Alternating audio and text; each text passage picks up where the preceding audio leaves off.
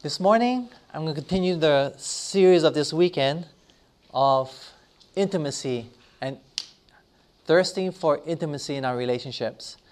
And this morning, I invite you to turn me in the opening text in Genesis chapter 3, verse 8.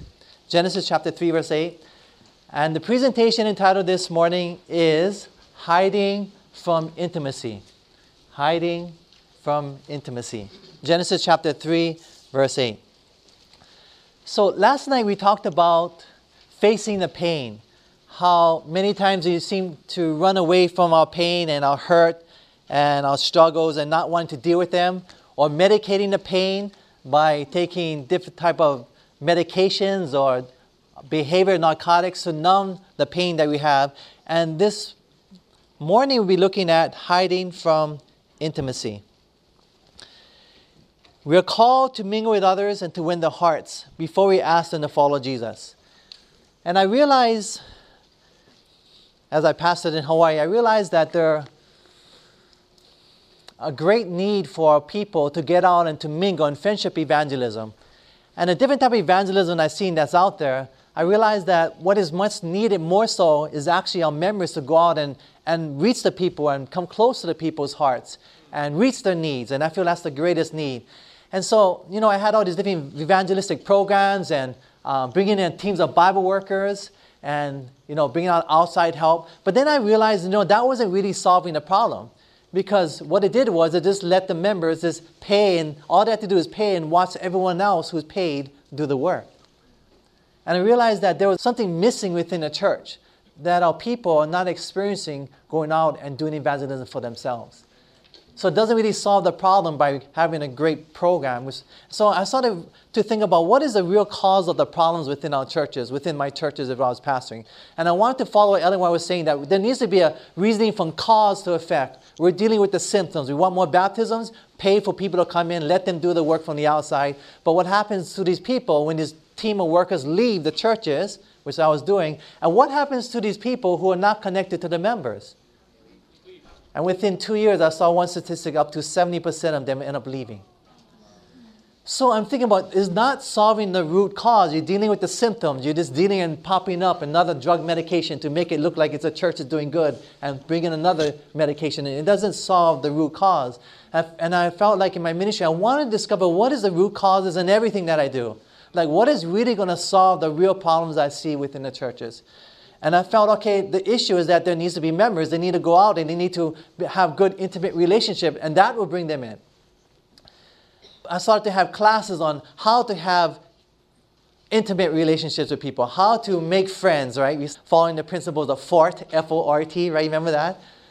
Family, occupation, right? Recreation, testimony. Use these different techniques so members can learn how to make good conversations with people and lead them to Christ. So I did that, and then I realized, wait a minute, there's something even deeper than that. Because many of these people don't even want to have intimate friends with other people. And then I realized this is an issue of an emotional health issue. And I realized that our churches is just like the world. People need emotional healing. And that hit me like, wait a minute, there's something deeper here. And then it was a quotation that I found from the Spirit of Prophecy that said, and I shared it last night, 9/10 of illnesses has its foundation in the what? Mind. Then I thought about it, okay, the true health message, right, healing, is not in the physical because that's only 10%. But the true health message was actually in the healing of the mind. In other words, negative emotions such as bitterness, anger, unforgiveness, grief, depression, anxiety, all these different negative emotions. This is actually what is hindering I felt my church members from going out because these are unhealed emotions they did not have. I felt this was the health message that I felt that I've been searching for my whole life. I graduated from Weimar College. I was very much into the health message, 15 years ago, so I understand it. And so, but I felt like I was missing this. I was hitting the 10%, but I was missing the 90%. And so I swung to a different direction I felt in my ministry. This was the chord I hit that I felt was missing in our church. And as I go to different places, I realized it was not only in Hawaii, but it's everywhere. And so, this morning, we'll be looking at Hiding from intimacy. A young lady came to our church and had colporteur programs. She came to watch our colporteur program with our young people. So she joined in and she was using the program. I got a call from my colporteur leader that called me, and she said that this young lady who had come to the program, she was creating a lot of problems. She wasn't getting along with any of the colporteurs and giving her a hard time, and none of them could actually help her. They all tried to help her out, but she's giving a hard time. She's being mean, she's being cruel, she's not being very nice. And so I came down to see how it was, and I realized that this was actually true. They weren't being nice, she was being mean, she was being obnoxious to the other students, and I felt like, wow, I really couldn't help her at that time. I left, and then later on, about a year later, and I got into the healing message, I was invited to speak at a church, and it happened to be her church. And so I preached at this church, and I was preaching at the end of this service. I called for an altar call on healing, emotional healing, found in James chapter 5, where you pray and you anoint with oil. Yes, it's talking about physical, but it also says if you have committed sins, let them confess it and be forgiven them. Talking about spiritual healing. So I called for an altar call for healing, and this young lady who had made a lot of problems within my colporteur program, she came for the altar call. And so afterwards I gave biblical advising, and I met with her and I talked with her. And then she said this. She said, you know what, Pastor? I don't have any close friends. And the reason why I don't have any close friends is because I built up a wall around my heart because I've been hurt so many times in my past. And that's the reason I don't have any close friends. You know, it really confirmed with me that is so true. Because she had been hurt so many times in her heart, she built a wall around her heart. And it's not like the members needed more classes on how to make good friends and how to have intimacy, right? If they don't even want intimacy. If that's clear, let me say amen. Amen? And so that's the direction I believe God is leading, and we'll be studying this morning. Let us pray. Father, as your word is open, help us to understand, is our prayer in Jesus' name. Amen. So going back to Genesis chapter 3, and we'll be looking at this topic of hiding from intimacy. And we're going to go back to the story in Genesis chapter 3 and see what's happening here. So what did Adam and Eve do when God was looking for them? Genesis chapter 3, verse 8. Notice the Bible says here. And they heard the sound of the Lord God walking in the garden in the cool of the day. And Adam and his wife, what did they do? They hid themselves from the presence of the Lord God among the trees of the garden. So whenever God would walk within the garden and Adam and Eve was there, what would Adam and Eve do every time they heard that God was in the garden? What do you think they would do? They'd run to God, right? Because they wanted to be with God. But here was in this circumstance, this is the first time it ever happened. After that sin, in verse 8, the Bible says here that they hid themselves. In other words, they ran from the presence of God. In other words, before that, they would get so excited to see God, and their heart would be beating like, I get to spend time with my Creator, whom I love, because they had an intimate relationship with God, right? And they wanted that. But here for the first time, you see them running from intimacy with God. And they actually wanted to hide from intimacy, which is the title of this presentation. They wanted to hide from intimacy. And the same way today, there are many people who are hiding themselves from having any intimacy with God. One of my church members came up to me and she said to me, I'm such a private person that not only do I not open up myself to my own husband, but I can't even open up myself to God. Why did Adam hide himself from God's presence? Look at verse 10. Genesis chapter 3, verse 10. Notice the Bible says, so he said, I heard your voice in the garden. God said, where are you? And Adam said, I heard your voice in the garden, and I was what? Afraid, because I was naked, and I hid myself. In other words, he was afraid, right? And before that time, the Bible says they were naked and what? Not ashamed, right? Naked. In other words, they're totally intimate, transparent, and they were not ashamed. But now we're coming to a point here that they were ashamed now, and they're hid, and they're afraid. In other words, they're fearful what? They're fearful that they're going to get hurt, right? From God. And the same thing happens today. People today, we get so hurt by what happened to us in our past. We build up a wall around our heart to protect our hearts from having any intimacy with those all around us. And you put it brick by brick. What happens to you one at a time? When I was younger, I remember my first girlfriend. How many remember your first girlfriend or boyfriend? Let me see your hands out there. You may be next to your boyfriend or girlfriend. I understand that. You can still raise it. Be transparent and naked and unashamed. What do you say? Amen? So I remember my first girlfriend. I mean, like, true girlfriend. I had, maybe a couple ones and crushes, right? Of course. There I was, my true first. Gave my heart to her when I was 13 years old, right? So here I was with my first girlfriend, and I just almost like I fell in love with her. You know how that is, right? Your first love. Puppy love, they call it. And it went on, and it was going good. But you know what? You know the heartbreak that happened to me? When we had gone out, and we were on a group of friends, and she ended up liking someone else. We went out in a group together. And it broke up, and she ended up being with him. You know that pain? How many know what that feels like? Let me see your hand out there. Okay, I'm not alone here in Advent Hope. Amen. You're being naked and unashamed, right? That pain, that hurt, that feeling. And you know what happened to me? I realized before I knew God, I wasn't converted. You know what I did? I started to build up a wall around my heart. Why? Because I had been hurt. Right? Just like Adam, right? I was afraid, right? Afraid of being hurt again. So he built up a wall. What did he do? He hid from intimacy with God. So what happens is, and then your diagram in your handout inside your bulletin, if you look at that handout, right?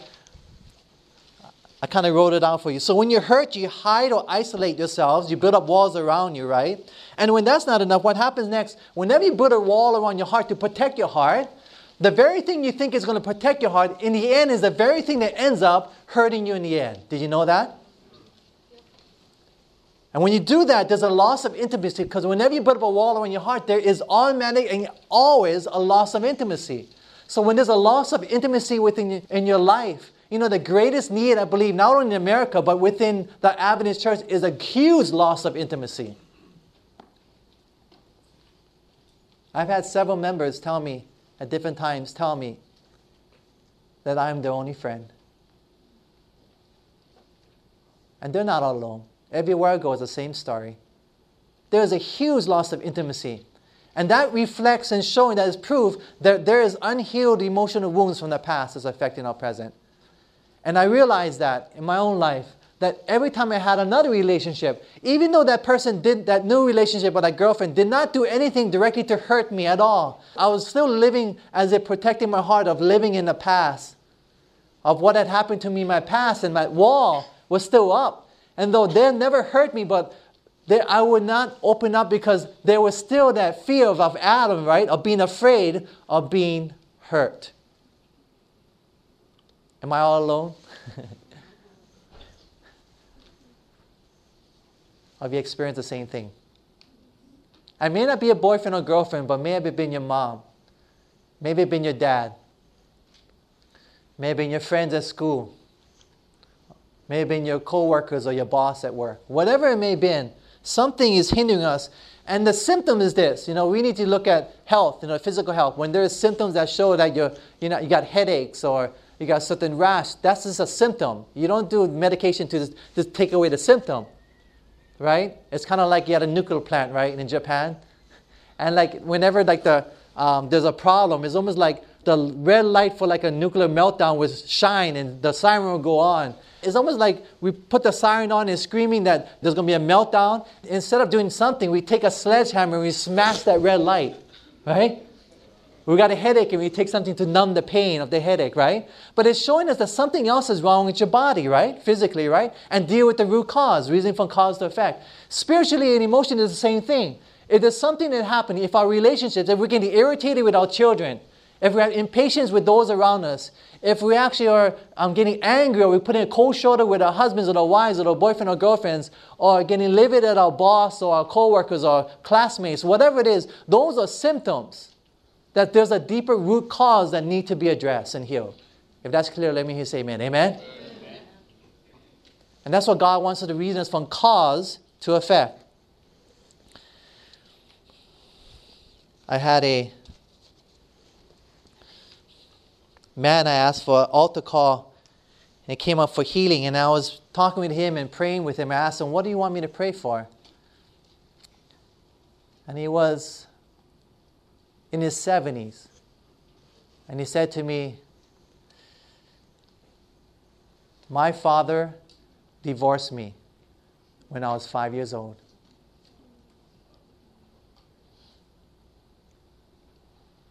I can tell you story after story, as if they're living as if they're still 5 years old. And many of us don't even deal with that. We actually stuff it down and ignore it and pretend it's not there. And many of us even actually forget the bad things as a defense mechanism so that we won't hurt so much. Turn with me in your Bibles to John chapter 4, verse 6. John chapter 4, verse 6 in your Bibles. We're going to look at the woman at the well, one of my favorite stories here. John chapter 4, verse 6 and 7. When did this woman come out to get water? John 4, verse 6 and 7, the Bible says here, now Jacob's well was there. Jesus, therefore, being wearied from his journey, sat thus by the well. It was about the 6th hour. A woman of Samaria came to draw water. Jesus said to her, give me a drink. So what time of the day was this? Noon. Okay, the day started at 6, and 6 hour would be 6 plus 6 would be 12 noon, right? So, no, it is very hot here in Loma Linda for me from Hawaii. Do you know that? So, what time of the day? This was 12 o'clock, right? So, was this a good time of the day to come out in the high desert here of the Orient? No? No. So, what time would you come out? Morning. Okay, good. Or evening, because it's cooler. That's when I want to come out here, right? Those who brave to come here in this hot day. But she came out in the middle of the day. And why do you think she came out in the middle of the day? Because why? No one was there. Why do you think she wanted to come out when no one was there? People were probably gossiping about her. Why? Because we're going to learn about in the story, right? Certain things happen, right? So people were gossiping about her. She wanted to come out. And in fact, we told in the Bible that they were all alone, right? And this woman, how did this woman try to fill her hunger for intimacy? Look at verses 16 and 18. Notice the Bible says here. John chapter 4, verse 16 and 18. Jesus said to her, go call your husband and come here. The woman answered and said, I have no husband.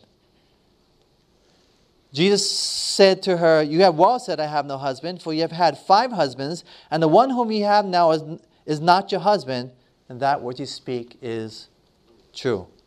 So this woman was seeking for intimacy through relationships, did she not, right? So in other words, she got married. She's seeking for this intimacy that of love and intimacy in a relationship, in marriage. Did she find it?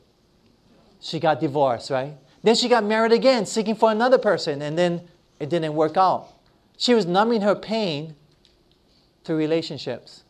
And then she got a divorce. And then she got married again, another relationship. And then she got a divorce. And then another relationship and divorce. Another relationship and divorce. She had been hurt so much by marriages and relationships that she had totally thrown out the window commitment. And now she was living with her boyfriend in sin, the Bible says, right? And that's what she was. Her heart was so broken. She had built up barriers all around her. She didn't want to be hurt anymore. And she thought that she could have even intimacy through sex. But sex is not intimacy. You know what the definition of intimacy is? Into me see. Into me see. In other words, being open, real, and transparent with the person whom you love and married for the rest of your life. What do you say? Amen? Amen. To be open, real, and transparent also with God also. That is true intimacy. Thus, in order for intimacy of sex to become really beautiful, both partners must first share their innermost thoughts and feelings with each other first. Believe that? Let me say amen. Amen? Now, why did Jesus do this? Why did Jesus tell her? She was begging for water, wasn't she? She said, please, sir, give me this living water. If someone was to come to you and ask you, please tell me the truth, please give me the gospel, please give me this living water, what would you normally do? You would what? You give her the living water, the gospel, right? But Jesus didn't do that. And I thought about this. Why did he answer her question? Why did he give her the gospel right there? Why did he give her the truth? Instead, what did he do? He went on a different direction. You know, do you believe that Jesus did things just to do things? Do you think he had a purpose in everything he did? He had a purpose. In other words, he didn't answer her question directly. He went on a total different pathway. And his pathway was this. It was actually to lead her to deal with her past broken relationships of her unhealed emotional wounds. If that's clear, let me say amen. Amen? He wasn't just telling her just to show off his knowledge. No, Jesus was there to actually have a specific purpose. And this is the master plan, I believe, of reaching people's hearts. What do you say? Amen? In order for her to really experience the true living water, he first had to deal with her past broken relationships. That's why he said, go call your husband. And then she tried to change the subject, right? Said, well, I have no husband. End of story, short answer, right? Period, right? And then he didn't stop there. He continued to press the issue. And he kept going back to press the issue and say, yeah, that's right. You've had 5 husbands. Going back to each broken relationship. And that's how healing begins. There is a solution, but you must go back and give what the brokenness of your past, and you must be honest with yourself and with God and give it to God. Now, this conversation was getting too deep. So what did she do? John chapter 4, verse 20. You know what the Bible says here? John chapter 4, verse 20. It was getting too deep on the emotional level, but notice what it says here in verse 20. She said, our fathers worshipped on this mountain, and you Jews say that in Jerusalem is the place where one ought to worship. So he's dealing with her past brokenness and unhealed emotional wounds. And what did she actually do? She what? She changed the subject. You know, it's almost like people are, you know, I think about the bank robber, right? He's running out of the bank and he's pulling back at the bank. And he said, look over there, someone is robbing the bank. And he runs away with the money. He's creating a diversion, right? Distraction. In other words, it was getting too close to her heart. It couldn't handle it. It couldn't deal with it. And because it was too painful to deal with, she ran from it with all her heart. She ran away from the situation. And that's what she wanted. And she wanted to deal, and the way she did it was, she wanted to deal with theological issues. She wanted to focus on a doctrinal controversy. Because that's a mere intellectual assent. That's what she wanted, a cerebral experience. She wanted to have a controversy with Jesus. But I want you to notice with this. Look at your handout. Notice what it says here. Manuscript Releases 17, page 143. Notice what it says here about doctrines. It says here, there needs to be far more lessons in the ministry of the word of true conversion. In other words, there needs to be more true topics about and discussions and sermons and teaching more about true conversion, issues of the heart. That's what you need to have. Then of the arguments of the doctrines. You believe that? Let me say amen. Amen? I'm going to read it again because it may be new to you. There needs to be far more lessons in the ministry of the word of true conversion than of the arguments of the doctrines. Why?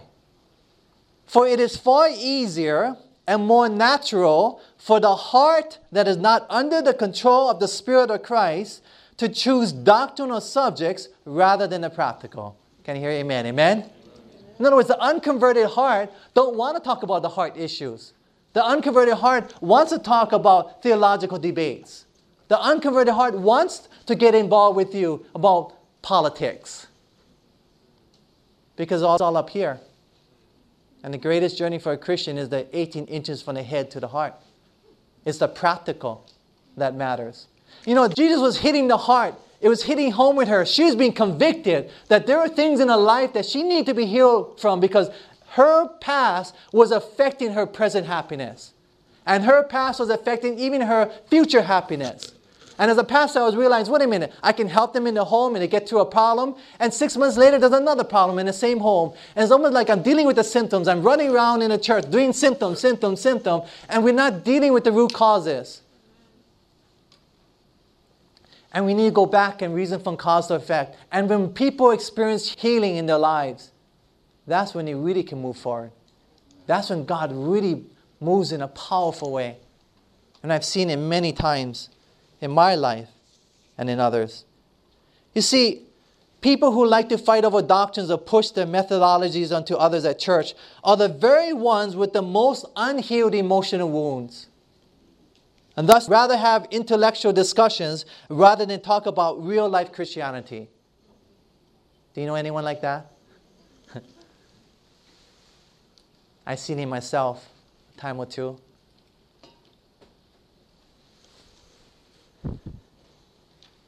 You see, what this woman wanted to do was, she wanted to test if Jesus was safe or not. She had a barrier around her heart to protect her heart. She wanted to make sure that she could trust Jesus because they were already going in a good direction, and Jesus went into her personal life, deep into her personal issues. And what she did was she wanted to redirect, and what she wanted to do was that she wanted to make a test, as if Jesus was to just pass this test, then I can open up my heart to him and I can trust him. Because this woman had trust issues. She couldn't trust because she's been hurt so many times, and now here comes this person, a prophet. I perceive you're a prophet, but yet she felt that she couldn't trust him. So she had to make a criteria, and here was a criteria about which was the right mountain. Is the 144,000 literal or symbolic? Can you hear amen? What do you say, amen? Which is the right mountain?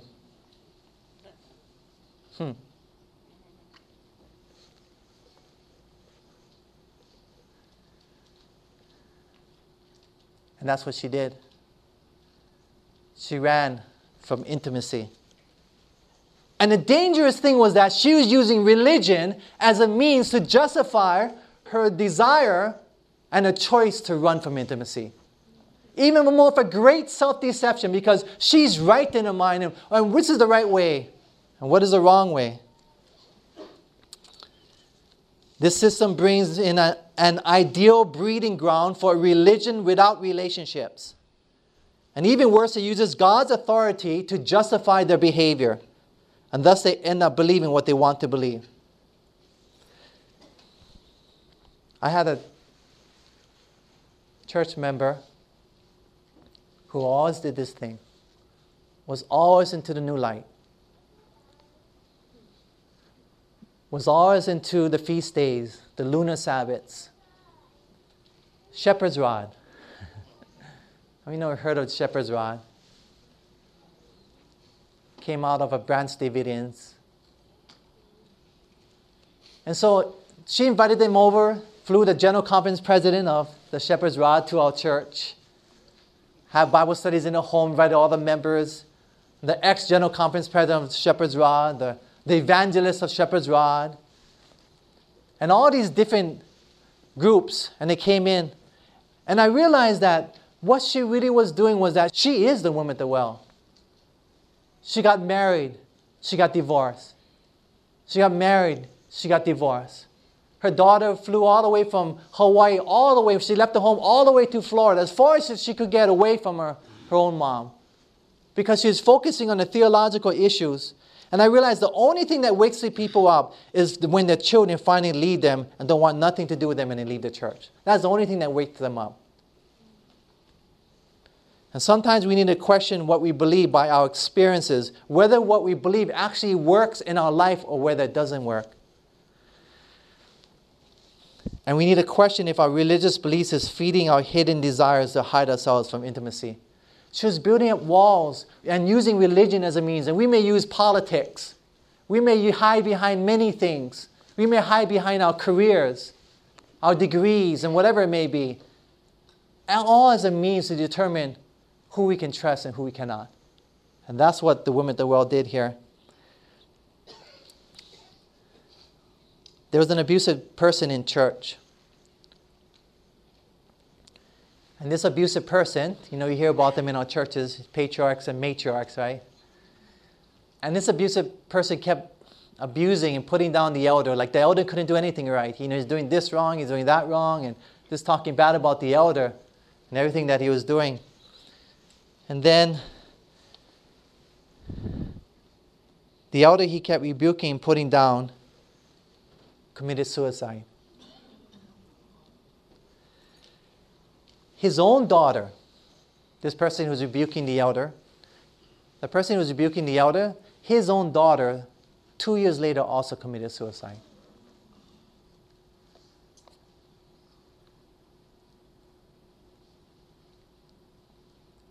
And after that, his son left the home and doesn't want anything to do with his father. Beloved, if there ever a time we need healing in our church, that time is now. What do you say? Amen?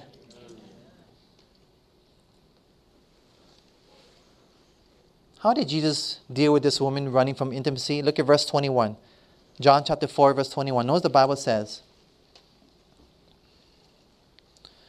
The Bible says, Jesus said to her, "Woman, believe me, the hour is coming when you neither on this mountain nor in Jerusalem worship the Father." What do you say? Amen? In other words, not this mountain, nor that mountain, but it's in the future, it's not going to need the mountain. In other words, he didn't get involved directly with the theological issue. And I realized this. Before I was right there with the issues. When the shepherd's rod came to my church, we'd be back and forth with the Bible and the spirit of prophecy. But you know what? I realized I could never change their minds. And I realized a lot of these people really are hurting. And they're putting up barriers around themselves and other people, especially in present truth circles. They're hurting. That's the root cause. So now when I deal with these people, I'm not hitting them head on with the teachings in the Bible and the spirit of prophecy, though I may share it. Because once I share something, they jump around to change the subject to another text. Then I go in this direction where they're at and they change it to another one. It's like you can't really catch them up. They don't want you to catch them. So I realized the way to reach them is to reach them on their personal lives, like Jesus did, and follow Christ's method alone. What do you say? Amen? Amen. And when you reach them and help them realize, wait a minute, is your religion really working in your home? Right? One well-ordered home, right? Disciplined home does more for the gospel, right, than all the sermons preached in the world. Can you hear it? Amen? Amen? Amen. So is it really working, right? Is it really working in your home? How's your relationship with your children? That's the question to ask. How's your relationship with your wife? How's your relationship with your husband? How's your relationship with your parents? How's your relationship with your brothers and sisters? Where are they? Are you guys living around the same area, or they want to flee from you and be far away from you? How are your relationships is the key word that we need to ask. I believe that's what God wants us to ask that question. Look at verse 29 and 30. What happened because of this? The woman experienced healing, and knows what happened. She went back to her town. She said, "Come see a man who told me all things that I ever did. Could this be the Christ?" Then they went out of the city and came to him. In other words, all the city came out to see Jesus. And look what happens in 39. And the Bible says, "And many of the Samaritans of that city believed in him because of the word of the woman who testified, 'He told me all that I ever did.'" In other words, this woman, she had not received not even one class on how to win people for Jesus. She had not even received one of my classes on how to give a Bible study. She had not even received one class of how to do colporteur work.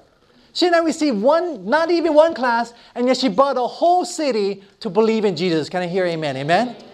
And yet I feel like many of us, we've been after class after class after class, and we haven't even brought one person to Jesus.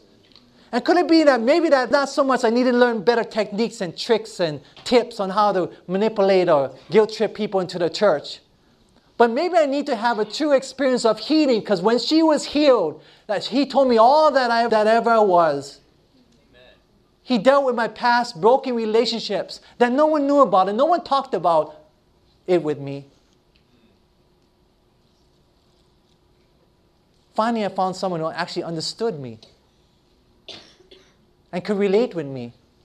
and help me to heal. When she experienced that healing, then she was able to go out. And she was able to go out in a powerful way because she had experienced healing in her life. And I want the healing. How about you? What do you say? Amen? And that was the power. And that is so powerful when we experience that in our lives.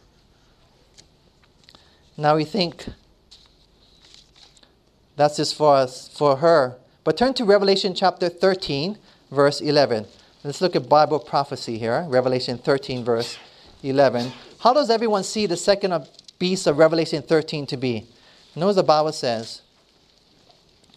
The Bible says here that then I saw another beast coming up out of the earth, and he had 2 horns like a lamb, and he spoke like a what?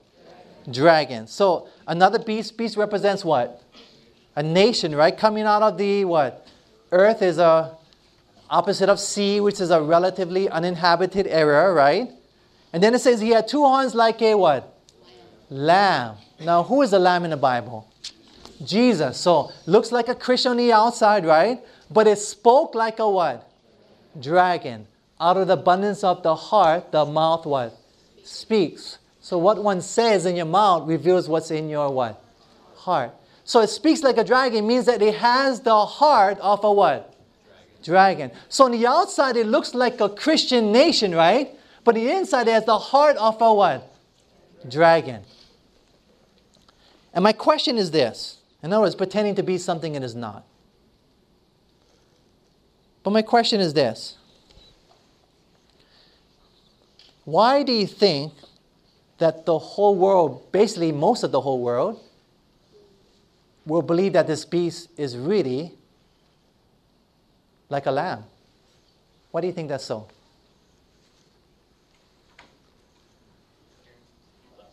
Could it be possible that this beast doesn't want everyone else to know that it has the heart of a dragon? Do you think so? Do you think that it actually doesn't want anyone to know that it has the heart of a dragon as a nation, right? In other words, it is not transparent. It doesn't want to be transparent. It wants to hide any leaks, right? But what is a nation made up of? We're talking about a nation here, right? What is a nation made up of? People. So in the Bible, he was talking about this nation. It was really talking about you and me here this morning. It's talking about us who are pretending to be something that we're not. And not only that, but in other words, it's talking about a people who actually want to hide from intimacy. In other words, it doesn't want no one to know who they really are. They don't want to be transparent. They don't want to be real. They're hiding all that within who they really are. In other words, they are naked and they are ashamed. That is Bible prophecy. That is what we're prophesied to be here in the last days.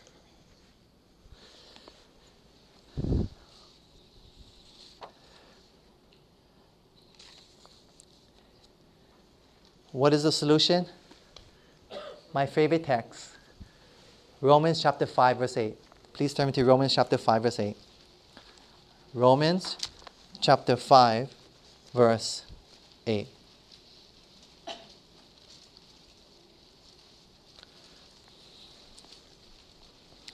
The Bible says, but God demonstrates His own love toward us. This is how God reveals His love to us.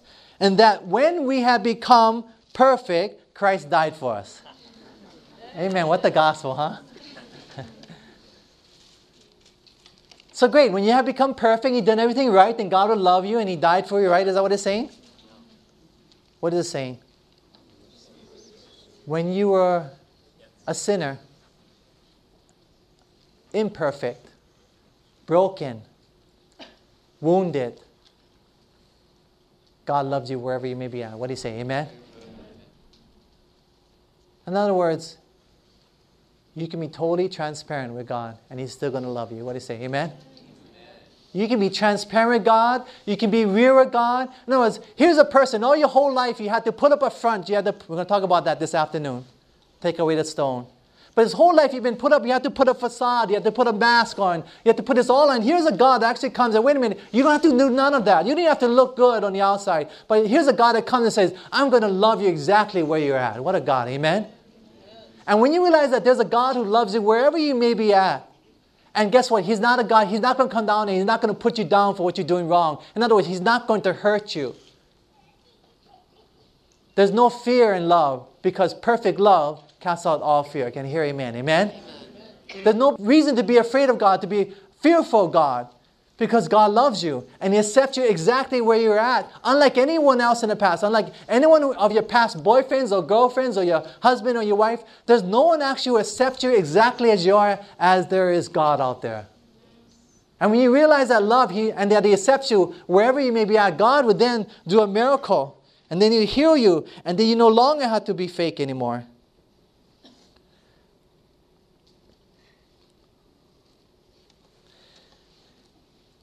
You know, our daughter, when we travel, she likes to go out and she likes to make friends easily and just go roam around. And I see her on a table all alone talking to these young adults. And she just likes like a social butterfly everywhere.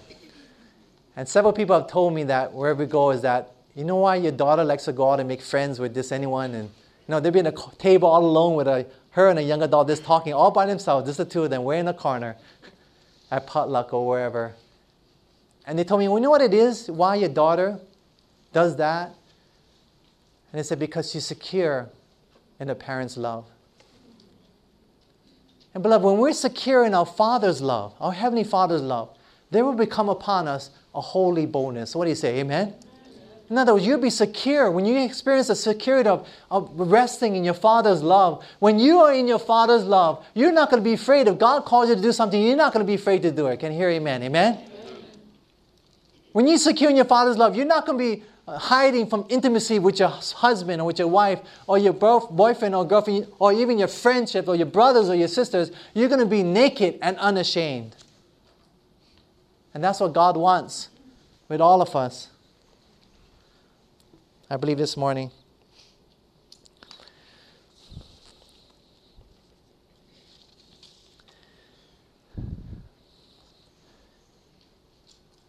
Some of you may know I was on medical disability for a year and a half. I just got off this year. Amen. It's a long road. And I often wonder why God allowed it. At first the doctors didn't even know what was wrong. And I went the natural remedies route. And I learned a lot. And even all my connections, no one could help me. And I realized there was a lot of pain and bitterness and questioning why God allowed all that to happen. But you know, I realized that we're not to look at our circumstances or our experiences of what's happening all around us to determine how much God loves us. But Romans 5 verse 8, we should always look at what He did for us on the cross to determine how much He loves us. What do you say? Amen? And that's what by faith in what His Word says and what His love revealed in His Word on the cross, that is what we need to depend upon. Not what our experiences and what we're seeing with our feelings and everything around us. And that's the only thing that brought me through. And I questioned why. And, you know, we had to move town to a different place, back to my hometown where I grew up in Keala, Hawaii. My family's from. They all lived there. And the past, I guess, 18 years, I kind of just left my family. And I was so busy doing ministry that I was never able to reach them. And, you know, I had evangelistic meetings. I do everything possible to bring my family out to that. I drive an hour to Hilo and pick up my sister, drive an hour out to the evangelistic meeting at my church and take her to the meetings. And when it was done, I would drive her back an hour back to Hilo and an hour back just to bring them to church, just to bring them to the meetings. But none of that worked. I was so busy doing ministry, you know, saving souls. And for the last 18 years, I've been praying for my family. Just praying. Lord, do whatever it takes to save my brothers and sisters. And then I got sick. And then we moved back. And God began to do something when I moved back home about a year and a half ago. He started to do miracles in my family. After a while, they become open to me. Where before they were very closed to me. And they're very open. And my sister started to open up and my brother. And then finally one day I was talking with my brother. We talked for like an hour, 2 hours a day because, I had nothing else to do. Medical disability. And he'd come an hour or 2 hours a day, and we were talking, and one day, out of the blue, he just said this to me. And he said, I will never forgive you for what you did. I said, what? He said, I'll never forgive you for what you did the day that Dad died. I said, what did I say? You know, in my family, they got into a big fight. My brother and my sister, a fist fight in front of my dad when he was dying. The emotions were charged. And he thought I said something differently, but I said, no, I didn't say that. I said this. He goes, oh, I thought you said this. I said, no, I didn't. I wouldn't say that. And I'm sorry for saying that. Apologize to him. I knew it was strange, but I couldn't figure it out. You know, you ever wonder why, right? Things are happening. But I couldn't figure it out, and I was actually just wondering, why was my brother not being intimate with me as he was when we were kids? And then finally we went to our family's gathering. And my brother's the one I find out is the one that actually telling everyone that we need to reconnect with my brother here. And I thought to myself, what if he had died in the future? 20, 30, 40, 50 years. And what if we're there and I'm at his funeral? And what if I'm there and he had died and we've never been intimate again? What if I had a question, what was it? Why? Why weren't we intimate like when we were kids? And I would never known if I had not gotten sick. And I think of the quote, often our plans fail so that God's plans may succeed. What do you say, amen? If you're really serious about do whatever it takes to save your family, then God will do it. What do you say, amen? God wants healing for our homes and our families. The book of Revelation is a revelation of who? Jesus Christ. In other words, this is the revealing of Jesus Christ. In other words, God wants to reveal His innermost thoughts and feelings with you this morning. What do you say? Amen? Amen. That's what Revelation. In other words, He wants to be intimate. He initiates that and He wants that with you. Not only that, but we're told in Revelation that there will be 144,000 who have no guile or deception, right? In the mouth. In other words, they're not going to be pretending to be something they're not. Can you hear amen? Amen? They're going to be real with God. They're going to be real with each other. And God's going to do a mighty work in His last day people. I believe that. They'll be completely transparent and vulnerable as to who they really are. I'm looking forward to that day. How about you? What do you say? Amen? God wants healing. And begins with me. And God's been continuing healing me. This is really my story. And I've hurt many people because I've been hurt. Unless the abused experiences healing, the abused always becomes the abuser. And the sins are passed down to the third and fourth generations. Unless that is stopped, you will continue the cycle. And God wants that to stop in your life and my life. I want that. How about you? What do you say? Amen? Kathleen's going to be singing a song. And I'm going to be reading just the chorus. And it says here, lay down your burdens. Lay down your shame. All who are broken, lift up your face. O wanderer, come home. You're not too far. So lay down your hurt. Lay down your heart. Come as you are. What do you say? Amen? Because we've been hurt, we have hurt others and sinned against them. And not only that, but we have hurt the heart of God. For every time we sin, we crucify Christ afresh. And God wants us to put away all sin in our lives. What do you say? Amen? He wants to have pure hearts and pure minds. But deal with the heart issues. Deal with the root cause rather than just the symptom. And the symptoms may go way back. It may go back to this week. It may even go back to this morning.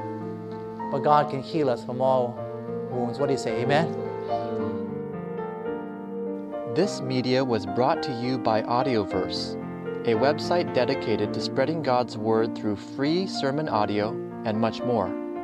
If you would like to know more about Audioverse, or if you would like to listen to more sermons, please visit www.audioverse.org. keala.org.